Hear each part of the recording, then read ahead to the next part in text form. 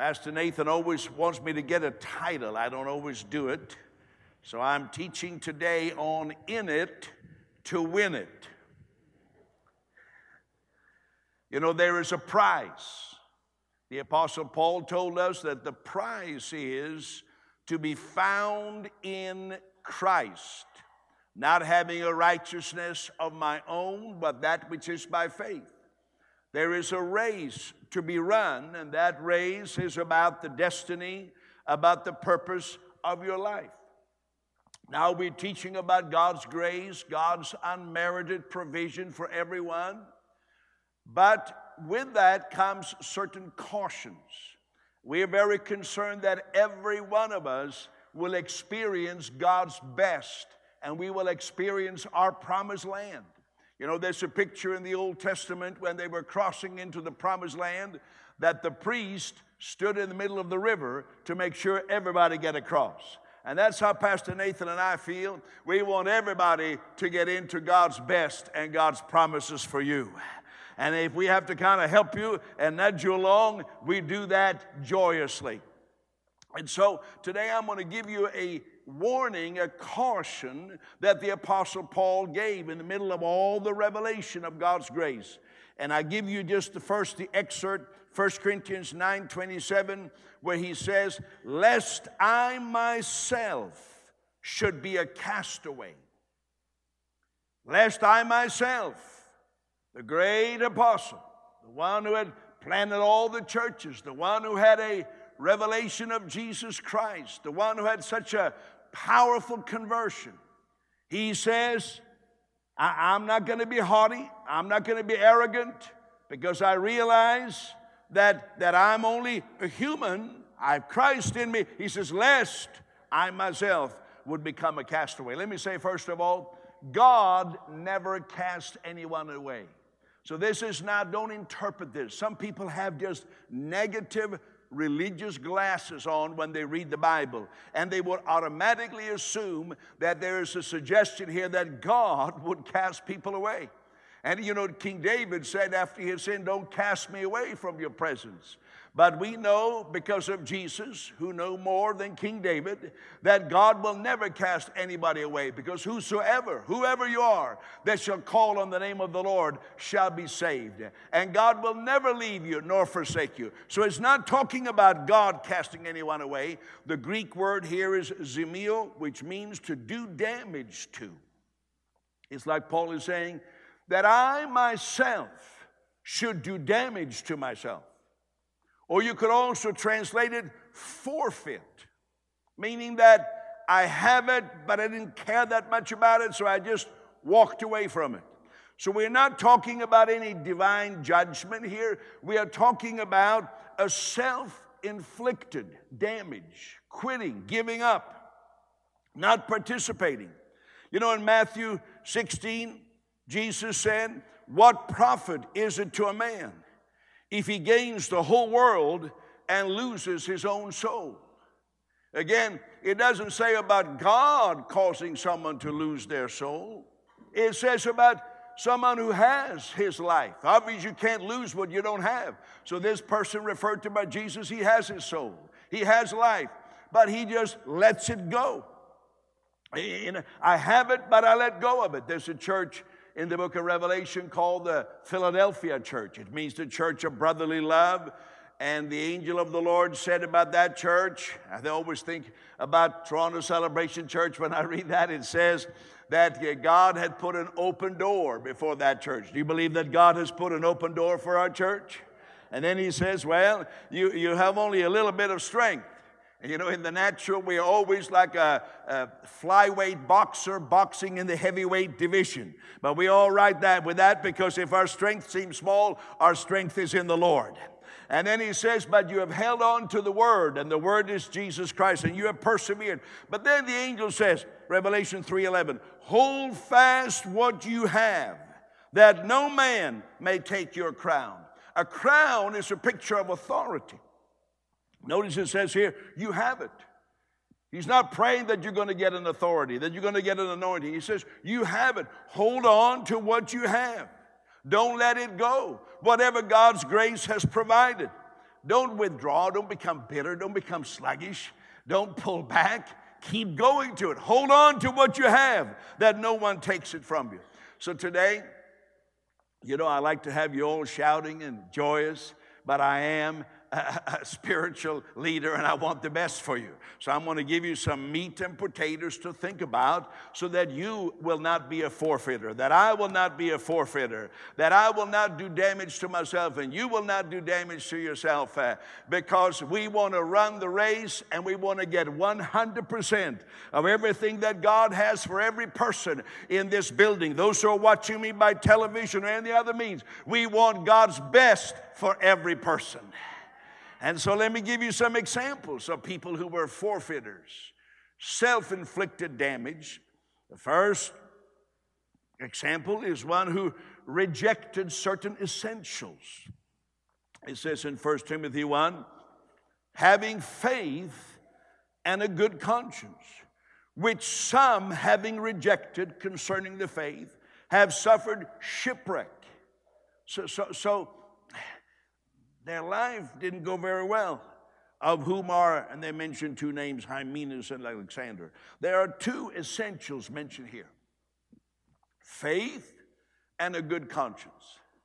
Now, in contrast to all religions, the gospel tells us something different about faith. That faith is not just a belief system. We have certain doctrines. People say, oh, Pastor, what does our church believe? No, faith is much more than that. Faith is a gift of God. Jesus said to the disciples, have the faith of God. The Apostle Paul says, I live by the faith of the Son of God who loved me and gave himself for me. So faith is a gift. It's more than a belief system. It's more than a dogma. It's like the blood pulsating through your veins. It is the living force of God inside of you. Don't give up on it. Don't just have faith be a belief system. Don't reject this faith that is a gift of God. And don't reject a good conscience. Immediately we will think, a good conscience, I'm going to try to do everything right, and that's nice as far as it goes. I want to have a good conscience. But can we go by the Bible's definition of what a good conscience is? It says in Hebrews 9:14, how much more shall the blood of Christ cleanse your conscience from dead works to serve the living God. So you can have dead works in your conscience. Dead works are religious works. It's when you are trying to make yourself righteous or acceptable. And ultimately, that leads to an evil conscience. It says a little bit later on in Hebrews, having our hearts sprinkled from an evil conscience, speaking about how the blood of Jesus Christ has created a new consciousness. Don't give up on that. Don't go back to the religious way of consciousness where you are constantly aware of your sins. Christians are sometimes more sin conscious than non-believers. Some Christians, all they can talk about is sin. Oh, Pastor, do you think this is a sin? Do you think that is a sin? Oh, what do you think about this? All they can think is sin, sin, sin, sin. No wonder they sin. Hello? That's all you think about. It's like saying, I'm going to abstain from donuts, and you see pictures of donuts, and you end up eating donuts. It's like saying, sin, I don't want to stay away from sin. Sin. You're going to end up sinning more. So that is a religious way of looking at it. The gospel way you look at it is, I have a new consciousness. My sins have been cast away. It's not that I want to do something wrong and try to justify it. It is just that I see myself as pure and clean before God as Jesus Christ. I am conscious that His righteousness is in me. Don't cast that away. Don't go back to your old religious system where a good conscience is nothing but your attempt to try to say, well, I'm as good as everybody else, or maybe even a little bit better. You're trying to, by dead works, make yourself feel good. Don't go back to that. You will suffer shipwreck. Don't go back to trying to have faith. Oh, I got to have faith. Oh, I got to produce faith in me. Because the fact is that the faith that moves mountain It must be a gift of God. You can never produce it in yourself. Don't give up on that. Don't go back to the old religious way of doing it, because you'll end up saying, oh, I can't do it. I quit. I give up. And you suffer shipwreck. So I am determined to hold before me, I have faith. I am a person of faith. You are a person of faith. God has given you the faith of the Lord Jesus Christ. He has given you His righteousness. I hold on to that. Let me give you another one here now. Second one, zealous about the inconsequential. It says in 2 Timothy, charge them before the Lord, not to strive about words to no profit, to the ruin of the hearers. Be diligent to rightly divide the word of truth. And part of that is knowing what happened before Jesus rose from the dead and what happened after. That we have a new covenant, and that's for us. Shun profane and idle babblings. Hymenaeus, he seems to appear in all these. And now he has a new buddy, Philetus, are of this sort, who have strayed concerning the truth. And it even says there that that thing is spreading like a cancer. So it says here, don't get zealous about things that are inconsequential. You know, good Christians, especially the really good ones like you, say, he's talking about me now. Point is, he's talking about me. Really good Christians like you have a special tendency to be overzealous about the wrong thing, because you want to be zealous. So anybody who says, any preacher comes along and says, oh, be zealous for this, or be zealous, you say, oh, whatever is going, I'm going for it. But Paul says here, there is a way of getting into vain babblings, just words. It doesn't profit, it doesn't bring you anywhere. Ideas, you could say, that take you away from Jesus Christ. You know, we've just come from Israel. I always love to go to Israel. Several of you were with me there. We had people from United States and Canada, from British Columbia to Ontario, and then from United States. So we had people from everywhere. One of the things I like about going to Jerusalem, I am reminded again how much I detest religion. Some of you didn't expect that, so you had your mind on autopilot. So Jerusalem reminds me about everything that I find so disgusting about religion. You know, there's a special sickness in the medical journals of the nation of Israel. There is a disease, diagnosed disease in the medical journals in Israel that are not in other countries. The disease diagnosed is called the Jerusalem syndrome. And it strikes many Christians. When they get to Jerusalem, they get a mental illness. It's true. You can go. It is an actual disease, a mental illness, for which they will take you to a psychiatric institution in Jerusalem. I imagine the psychiatrist in New York or Vancouver or Toronto, maybe they don't know what Jerusalem syndrome is, but it's a real disease. I'm not making this up. Because some people, when they come to Israel, something flips in their brain. They suddenly think they are one of the two witnesses in the book of Revelation, or that they are John the Baptist come back, or that, who knows what they think, they're King David. They have all kinds of thoughts. They go a little nutty. Now, of course, we pray a great prayer covering over our tour that nobody will be smitten with this disease, not even a slight infection of it. So we keep our tour focused on Jesus Christ. But it just reminds me again how easy it is for people who mean well, who really want to serve God, but they flip out in a strange direction. You know, some people, they're like, I just want a special word. And then you find some person who's willing to take you to a dark corner of the church and say, I got a special word for you. Ooh, I had a special word. Really? Really? First of all, whatever prophecy you receive, make sure you bring it to Pastor Nathan and say, I want to put this under the blazing, glorious light of a Holy Spirit anointed local church. Amen? Because otherwise people come up with the strangest things. People focus on all kinds of things that aren't fundamental. They want to, it could be a little bit important, but it's not really fundamental. Some people will argue till the cows come home whether the earth is 6,000 years old or not. Well, let me ask you this. Does it say anywhere in the Bible that it is? It really doesn't. Jesus never talked about it. So maybe it is, maybe it isn't. I don't care. I don't care. That's what the Bible. No. The first person who ever said that was a bishop from Ireland in 1650.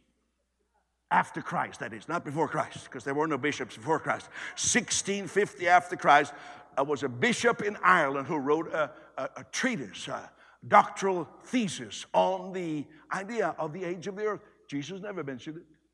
Now, you can believe whatever you want, but some people, they make that their whole ministry. And I'll say what? You could suffer shipwreck. Or you're worried about the tribulation. You go, you should have been with us. We were just at Armageddon. We were there. The sun was shining. I was disappointed. I was looking for the Antichrist somewhere under a bush, but he didn't appear. At least I didn't see him. You know, people get so caught up in these things. People get caught up. Like, for example, I just, teasing the people. I said, now, and I know this is true, people looking for a third temple to be built in Jerusalem. People get totally caught up in that, which Jesus never said, which the apostles never said. And the temple of God is mentioned 13 times in the book of Revelation. It never refers to a temple in Jerusalem, only to the temple in heaven. And furthermore, I said, what are we going to do in that temple? I understand our Jewish friends. I love my Jewish friends. I love Israel. I understand why they want a third temple. I understand that because they haven't been able to make sacrifices for 2,000 years.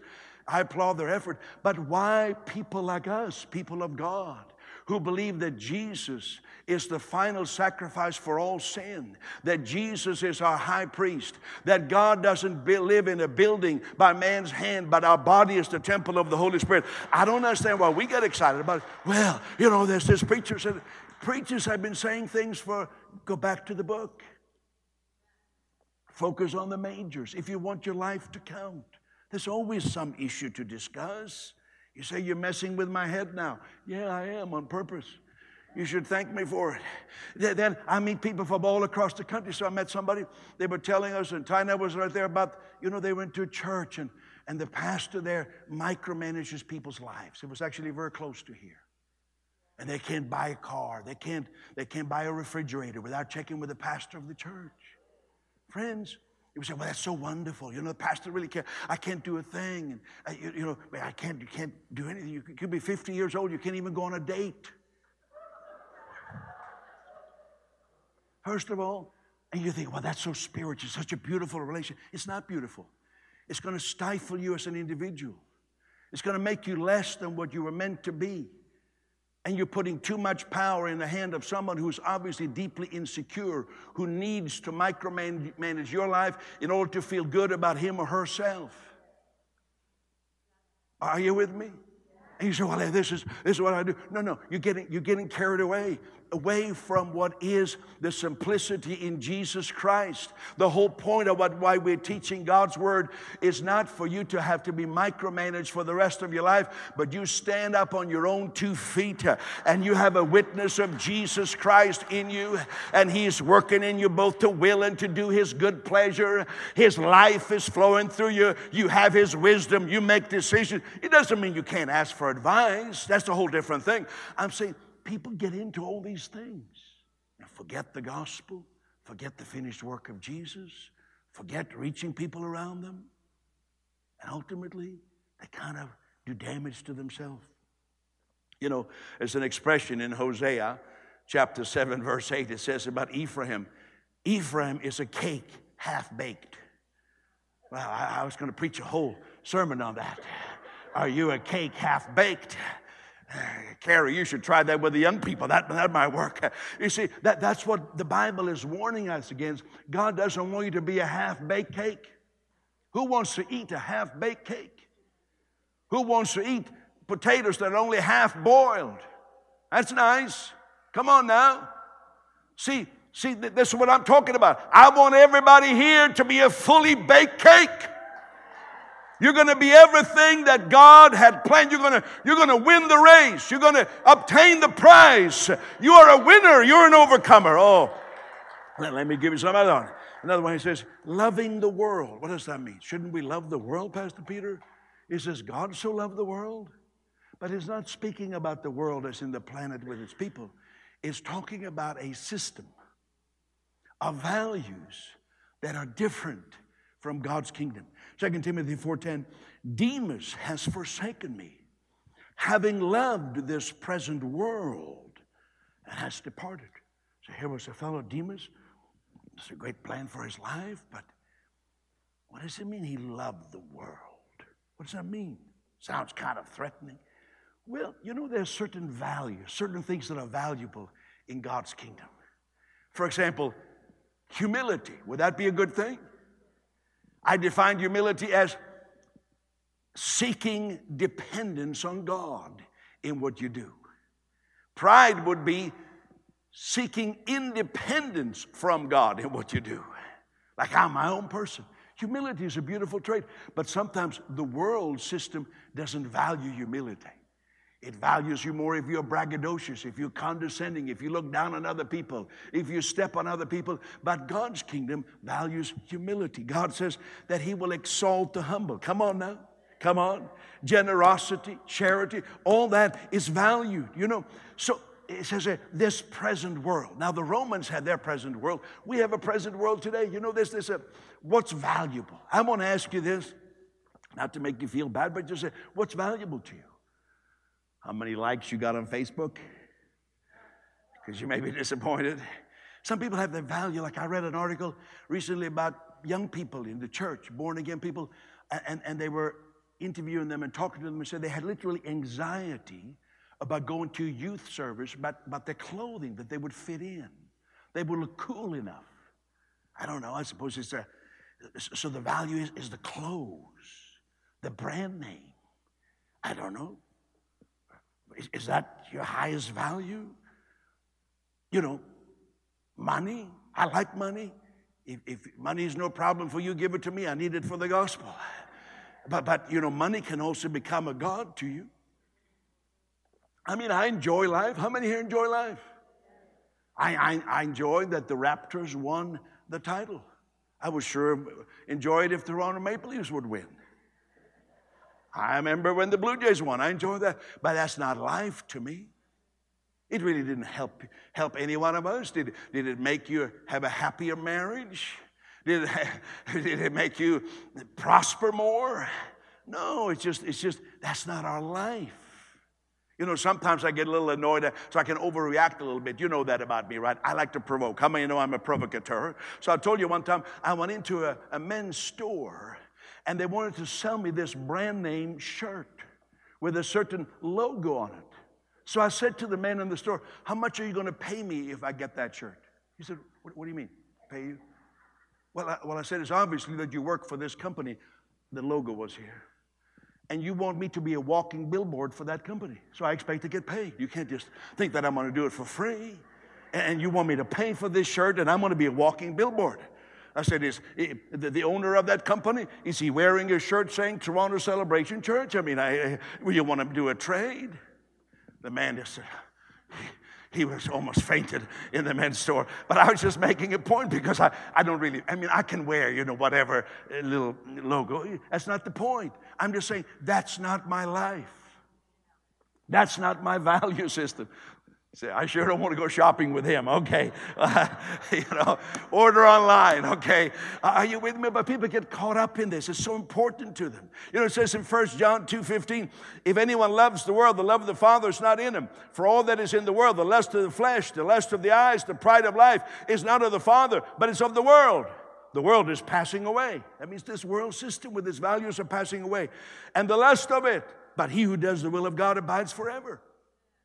So here you have a contrast between two loves. You have the love of the Father, agape, the unselfish love that loves you in your darkest moment, loves you at your worst. And then you have the love of the world that can kind of go a little bit up and down. And they're in contrast. And what is, you said, the lust of the flesh. Now I know what you all are thinking, sex, because that's what people think about. I tell you, of course, sex could be included here. I mean, not all kinds of sex, because there's sex with the one you're married with. Are you with me now? Let me get off the topic of sex, but just for a moment, focus on it. It could be other things. Unhealthy cravings. Lust of the flesh. I'm back to the donuts. You know, you eat a pecan pie every night. It is no wonder that you haven't lost weight. I mean, it's not a miracle. It says, I don't know. I just don't know how it happened. Didn't God create pecans? He did, but I mean, it's not like, how many are with me? You know, you say, I want to go to that all-you-can-eat lunch. Well, all right, moving along. Everybody got the point. The lust of the eyes. What is that? Well, it could be several things. But it could be consumerism. Just like I have to shop till I drop. I mean, we really had a test of that in Israel, you know, because every time the bus stops, there's a merchant by the bus. And the merchant is there you can have your name in Hebrew letters. You can have this and that. You can have a bottle of oil. You don't know. You can have holy water. You don't know if it came out of the tap or where. It's just, and you just have to have it. You know, you go to the mall, it's like a temptation, because there are temptations, little demons of shopping sitting in every store, and they are beckoning you 70% off, 50% off, 30% off. Everything is off. Whole store is for sale. It's been like that. I know one store that I know for a fact has been like that for 40 years uninterrupted. They are closing, and I went by there again, hadn't seen it for several years, and sure enough, the whole store has been for sale at least since the 1980s. The pride of life, you know, the need to be that condescending, feeling I'm better than other people. No. That's the world system. And we get caught up in that. We could be forfeiters, do damage to ourselves. Now, let me give you more. Discontent. There was a fellow called Saul. He was king. And, you know, the Bible says, be contented. See, some of us have a problem with that verse. What do you mean, be contented? I want more. Well, if you want more revelation about God, you want more things to bless the gospel, that's one thing. But there's also a general discontent with yourself. And Saul had been anointed to be king. How many know that's a pretty good job, being king? But he says, I don't want to just be a king. I want to be the priest too. So he was just unsatisfied. And so it says like this. He received this message, 1 Samuel. Your kingdom shall not continue. The Lord sought for himself a man after his own heart. See, this fellow, Saul, he had a very good start. It says in the Bible, he was tall, handsome, and he was little in his own eyes. Isn't that nice? He was humble. He didn't think I'm a big shot. But then this thing, he wanted what he was not. You know, you can suffer shipwreck over that. Now, I'm saying to people say, I want to become a pastor. I said, why? You're going to have greater judgment. What? I just want to be a pastor so then I can do whatever I want to do in church. That's the last thing that happened to you. Poor Pastor Nathan, he can hardly do a thing he wants to do. I mean, some of you could just take Sunday morning off and say, I feel like it. I have a little sniffles. I have a little flu. I feel a little hot. He can't even do that. He can't even get sick. He's not allowed to. Not allowed to. I feel a little bit moody today. He's not allowed to. He can hardly do a thing he wants to do. No, I think he actually wants to do the good things, but I'm just saying, how many understand what I'm talking about? So people just... Parents, can I talk to parents? You don't want your kids to be forfeiters. Don't tell your kids, oh, little Charlie, you can be anything you want. He can't. He can't. Well, little Susie, you can be anything you want. No, don't tell them that. Help your child to discover their talents and their gifts and what they're good at. And then help them to be the best they can be in that area. Because if we got kids coming out of high school thinking, I can be anything I want to be. No, you can't. For example, you can't play in the NBA just because you want to. You know, I feel trampled upon. My values are being trampled. I want to play. No, you can't. You can't. There's a lot of things you can't do. You say, well, I want to be a concert pianist. Do you play the piano? No. I go, twinkle, twinkle, little star. Well, but I want to do it. I feel humiliated. Well, you can. But you know, I always say, you can't make a dairy cow into a Kentucky Derby racehorse. No matter how much you pray for the dairy cow, you say, oh, I impart the racing anointing upon you, dear dairy cow. No, you believe for that dairy cow to produce more milk than any other dairy cow in the whole country. So, we live in a celebrity culture. So people want to be somebody else. Maturity is actually one of the signs of maturity is that you're actually comfortable with who God made you to be. You don't have to try to be like anybody else. If you're a preacher, you don't have to try to preach like anybody else. You just are who God made you to be. And you say, I'm happy. I have Christ living in me. He gave me my personality. It may seem funny to some, not funny to others, but Christ manifests through my personality. He lives through me. Stay in your lane. Here's something else. Cowardice. It says about Queen Esther. You know, she was beautiful. She must have been really beautiful. Come on. Can you say beautiful? Ooh la la. What a beautiful lady. And so, but there was an evil man there, Haman, who wanted to destroy her. She had to help her uncle Mordecai. And God wanted to work through Esther. But the question is, was she too afraid? Or would she step up? So we read like this. If you remain completely silent at this time, relief and deliverance will arise for the Jews, because it was an anti-Semitic movement by this Haman trying to destroy the Jews. So deliverance will arise for the Jews from another place. But you and your father's house will perish. Yet who knows whether you have come to the kingdom for such a time as this. So in other words, step up. Esther, God's hand is on your life. I say that to you today. God's hand is on your life. But you know what we all have to realize? What God was saying to Esther, you know, you're not the only chicken in the coop. You're not the only game in town, Esther. God is going to fulfill His plan. It's going to happen. What God said is going to happen. And you have the chance to step up and say, here am I, send me. But you also have the choice of forfeiting. Saying, nah, I don't have the boldness. And then God will still have His way, but somebody else will run your race. How many don't want that to happen? You want to run your race? I tell you, here we are. We believe in God for a worldwide awakening to the reality of Jesus Christ. I mean, that's what I still believe in. I don't know where you're at. I believe that the earth is the Lord's and the fullness thereof. I still say, God, give us the nations. Give us the ends of the earth. Give us whatever resources. Give us the workers. Give us the finances. Give us the wisdom. Lord, I thank you. I believe in a world awakening. How about you? Workers? Maybe you say, I should step up and be a worker. Somebody else. Maybe God wants to work in finances through you. Through you. I grew up in a home where the source of contention was always finances. Because by the 23rd or 24th of the month, we were broke. Always. Our month was too long. You know, if we could only had 23-day months, we would have been fine.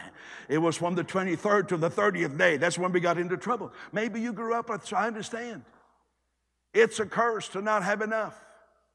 But could it be that people who feel like I don't have enough, could it be that God actually would like to partner more with you in finances? But instead of saying, God, I'm going to partner with you, you're squeezing the queen till she cries, holding on to every loony and toonie, whatever we got on them, beavers and squirrels. You know, in Canada, we have all kinds of funny-looking money, and you say, oh, I'm going to hoard. I'm going to get all I can, and I'm going to sit on the can. Nobody's going to touch my stuff. Well, then you're on your own. Could it be that God is, you're in a good church for this? Because this is a church with a world vision. Are you ready to step up? Is somebody willing to step up and say, God, I want to be a banker for you. I want to be a financier. I want to be the one that you can trust, God, with money. Because we wouldn't want you to become multimillionaires and then we never see you again. I would say to Pastor Nathan, you know, those people, they were struggling. The fenders on their car were flapping. They had rust everywhere. What happened? Oh, Pastor Nathan would say, they did a good business deal, and now we don't see them anymore. They are multimillionaires. Last weekend, they were in the Bahamas. This weekend, they're in Las Vegas. Next weekend, they're flying over to Honolulu for the weekend. I said, oh, why did we pray for prosperity for them? I said, we should have held it back. They were more useful in the kingdom before they hit the big. How many want to hit some pay dirt and still be faithful to Jesus? Come on, talk to me. Are you ready to step up? Are you ready to release what's in your hand? Step up to the. I got to hurry because I'm running out of time here. Here's how Paul said it. I read it now. More of it in context. 1 Corinthians 9. I am free from all men, yet I made myself servant to all. To the Jews I became as a Jew. To them that are under the law, as under the law. To them that are without the law, as without the law. Being not without the law towards God, but under the law of Christ, which is the law of freedom. To the weak I became as weak. I am in all things to all, that I might by all means save some. I do this for the gospel's sake, that I might partake in it with you. Don't you know that they which run in a race all run, but one receives the prize? Run that you may obtain. And everyone that strives for mastery is temperate in all things. I therefore run not with uncertainty. I don't fight as one beats in the air. I keep under my body and bring it into subjection, lest I myself should become a castaway. That I would kind of forfeit, self-inflict damage to me. Let me just summarize this. I think there's at least 5 principles here, but I'm going to very fast. First of all, he says, I am free from approval addiction. I'm free from people. I'm free from approval addiction. You know, to run your race, your joy cannot be in somebody else's head and their approval of you. Poor Simon Peter, you know, when Jesus said, one of you will betray me, he had such an approval addiction. He said, oh, not me, Lord, not me. Like, shut up, Simon Peter. At least keep your mouth shut. You're going to be the one that actually does the betrayal, but he had such a need to be accepted. Everybody said, no, it's not me. Then he's sitting with a young girl at the campfire there, and the girl says, oh, are you from Galilee? Maybe you know Jesus. Oh, no, I don't know Jesus. So now he's so insecure, he has to even please this young stranger because he has to fit in. He so much needs approval. You know, I just want to make sure. Don't look to others for your direction and approval. Look inside. Look at the Christ that is in you, who is the umpire of your life. Learn to sometimes say no. N-O. It's a 2-letter word. It's powerful. And you can say it nicely. Some people have such an approval addiction, they can't say no. But you can say it nicely. You can say, thank you for offering that, but maybe I will do it later, not now. That's a nice one. Are you with me? Or you might say, I will do it, but not now. I'll do it in 2 hours when I have time. N-O. Because you keep saying yes to everything. You could end up going to business with the wrong person. You could end up, I was thinking about sex again now. You could end up saying, oh, I just want to be accepted. So you end up in a terrible relationship. You have sexual relationship. You sell out your body. Don't do it. Because you have Christ in you. Know who you are. Then he says, I'm a servant to all. He says, you know, I can encourage others when I feel like I need to be encouraged most myself. He says, you know, to the Jewish people, I'll be a Jew. To the Gentile, I'll be a Gentile. To those who are under the law, I'm like under the law. And to those who are not under the law, I'll be, to the barbarians, I'll be a barbarian. I'll be whatever I need to be, not compromising Jesus Christ. That's how I feel. It doesn't matter to me. I go to a church where they all take off their shoes. They think the ground is holy. I'm not going to bother explaining it to them. I take off my shoes too. I have bigger fish to fry. Don't get caught up in that. Don't get caught up in outward things, but serve people. I got to hurry. A transcendent purpose. He says, what I do, the reason I do it is for the gospel's sake. Do you have a transcendent purpose, something beyond just to satisfy myself? I'll tell you something. You know, people say that once you get a certain amount of money, you kind of have the same satisfaction in life, and it's not that much. It's actually below the average household income in Canada. People say it doesn't really matter. You know, one time I was invited to a home of a very rich person, a multi-billionaire actually, and I was invited there. And I was sitting and he was serving me blueberries and pineapples and bread and juice. And I had a revelation. His blueberries don't taste any better than mine. In fact, I have had better blueberries than this. Because somebody think, oh, if somebody's a billionaire, their blueberries must be awesome. No better than mine. True. I've had better sandwiches. And this particular person, he had a toothache. I didn't have a toothache. He had. You see, sometimes, you know, you can only do so much. So for me, money, what is the incentive for money? Once you have enough, you can only wear one pair of shoes unless you're Imelda Marcos. Then you need shoes for morning, noon, and night every day of your life. And if you don't know who she is, don't worry about it. Those from the Philippines will know, okay, at least for sure. You know, don't worry about it. Don't worry. You cannot buy any more happiness. So when I talk about money, I want money for the gospel. I want to influence people. That's why I want money. You know, you can only have so many suits and so many whatever you have, so many pajamas. I don't even like people buy me T-shirts. I say, don't buy me a T-shirt. I like my old T-shirts. Tina, she tries to throw away my old T-shirts. I said, no, don't throw them away. I shouldn't tell you this, but can you bear with me? I haven't preached for a long time. I was over in Indonesia, and I had these old shoes. These shoes that you wear without socks. And Tina's telling me, you need to throw them away. I said, no, these are my favorite. Somebody said to me, said after 3-4 months, they start smelling. I'd had them for 10 years. So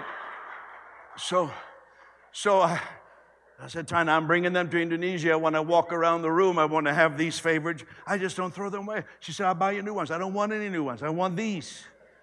So I'm sitting there in the hotel lobby, and this nice family comes up. Very nice, rich-looking family. And they want me to pray for their daughter in the hotel. So I begin to pray, and I'm praying. I'm thinking, something smells. I'm thinking, this family looks so rich and wealthy, and they look so, why do they stink? And then I realized it was my shoes. You see what I'm saying? So I had to bury them after 10 years. I said, Tina, they're gone. I buried them in Indonesia. She was so happy. True story. I tell you a true story. I mean, so I don't know why I tell these stories, but I'm telling you, we want money, we want influence, not for self, but for the gospel. Temperance. He says, I'm temperate. It means disciplined. Study. Coming to church on Sunday, it's got to get in your blood. Don't forsake the assembling of yourself together. It's like what? I'm like, I feel wrong if I didn't. It's good to come together. Giving. TV. You know what I try to do? How many watch TV? Don't raise your hand. I know you all do. Or you watch your phone. At least wait till you're really tired in the evening when you can't do any good job anyhow. So now I'm so exhausted I can't produce anymore. Let's watch TV. And you can fall asleep. Just a little tip. Be disciplined. We just had a dear brother on the trip. He just had open heart surgery. Fairly young man. And the doctor said to him, he said, you know what caused you that? He drank several energy drinks a day for years. Don't do that. Don't live on those energy drinks. Respect yourself. You have Christ in you. Respect who you are. You're not just an anybody. You can't just put garbage down your body. You're redeemed. You belong to Jesus. Oh, I understand. You can get a little kick out of it. I've tasted that kick out of it. But don't take 2 or 3 of those a day, and then you're going to end up having open heart surgery. You're too valuable. Say, he's talking to me. Say, he's talking to me. You're too valuable. Have some respect. Watch who you date. That is for those who should date. And I don't mean just Dean, whoever else is in that category of single, sincere, and searching. Winning at it. He says, I fight to win. Don't whine, complain, having an entitlement. I wish I could really preach this, but I'm out of time. Don't forfeit, damage yourself. You know, one of the reasons we give an invitation for people to receive Christ, because frankly, when you lift your hand and say, I want to be included in prayer, what you're saying is this: I'm free from other people's opinions. It's not that you couldn't go home and crawl under the cover and say, thank you, Jesus, that you are my Savior, and confess Him. You could do that. But the reason we say, would you acknowledge it? Because it's kind of a way to break free. You're stepping into that lifestyle of the Apostle Paul. I know God's not going to cast me away. I understand this. I understand God has an awesome plan for my life. But you know what? I'm going to respond to that and say, I'm not a slave to other people's opinions. I can lift my hand. I can pray. Jesus said, if you confess me, I'll confess you before the Father. You can say, I don't want to be a half-baked cake. I want to live my whole life and say, I'm half-baked.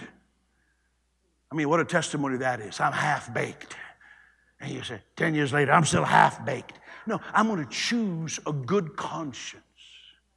I'm going to choose this offer of a good conscience that has been cleansed from dead works by I receive this gift of Christ's righteousness. I got to stop. Would you bow your head with me all over this room right now? I don't want anybody to not get across the river. I speak symbolically. I don't want anybody to not get to the very best and run your race and win the prize. But that's why it's not our ritual that Pastor Nathan and I have. Lift your hand and we're going to say a prayer. It's because it helps to break loose from that addiction to what everybody else is doing, and I got to fit in. You are a uniquely worthwhile, valued, beloved person.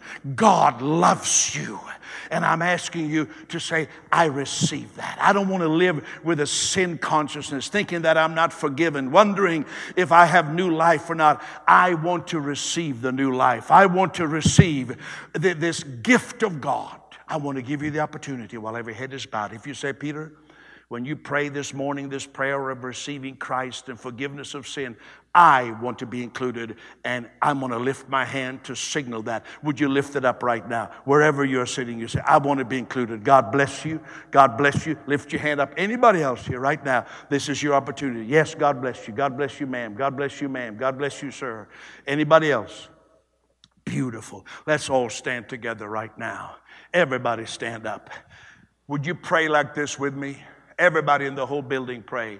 Would you say, Heavenly Father, thank you for this love. Thank you for what you have done for me. That you put my sins away once for all. And today I confess Jesus Christ is Lord. I receive God's faith to believe that God raised Jesus from the dead. I repent of dead works and I follow the Lord Jesus. Thank you, Lord, that I'm accepted. Amen. Amen. Lift your hand and give praise to God right now. That is so beautiful. Come on, let's give a big clap. Come on, let's give a big clap. Thank you, Jesus. Thank you, Jesus. I give you praise, Lord. I preach myself all happy. I'm happy for you. How many got the message today? First of all, those of you who said, I received Christ, we have a book for you out there at the Welcome Center. Please go there. It's called Salvation, God's Gift to You. We want to share that with you. And we welcome you to this spiritual home called Toronto Celebration Church. Make sure you shake hands with Pastor Nathan, who is our lead pastor. He'll be at the door in just a moment. But I feel like I came here today, and I felt like, I felt the anointing of the pastor in me. I'm a lot of things. People call me an apostle, an evangelist, okay, but I'm also a pastor. And I want all of you to get across the river. I want all of you, so I love you enough that I'm going to give you a warning like the Apostle Paul gave concerning himself. How many feel like the Lord spoke to you in one of these 8 or 10 different areas I touched upon? You said, I see God is lift up your hand way up high. I want to pray for everybody here right now. Time has run out to do anything else. And of course, healing is always a part of what we do, because without health in your body, how much you're going to enjoy the rest of life. But put your hand on your body right now. Put your hand right there. Father, I pray for every person, from the youngest person to the oldest person in our church. I pray that everybody will cross the river into the promised land now, here and now. I'm not talking about heaven. Lord, you know what I'm talking about, but I'm saying this for the people. We're talking about the promised land of the fullness of God here and now. Lord, if we become sidetracked, if we begin to major on the minors instead of majoring in what's important, vain ideas, vain speculations, whether supposedly from your scripture or not, whatever it is, Father, we want to run the race. And I pray for everybody here that the traditions of men will not destroy their life. I pray that they will not be sidetracked because of zeal and just being open to whatever. I pray that they will just enjoy good food and not bad food. I thank you, Heavenly Father. I thank you for your protection and the blood of Jesus being applied to every family. Come on, let's pray for every family. I'm praying for your kids now, for the ones who are in children's church, for those who are not here. Father, I thank you for the blood of Jesus Christ marking every home, every household. I thank you. Some of you have been praying for your family, and you're almost ready to give up. You almost, maybe like Schubert said before, you say, well, nothing has happened yet. Let me tell you something. Even if you feel like you're quitting to believe, God doesn't quit believing. Jesus believes for your family. So in the name of the Lord, I thank you it's so. Amen. Let's give Jesus praise right now. I give you praise, Lord.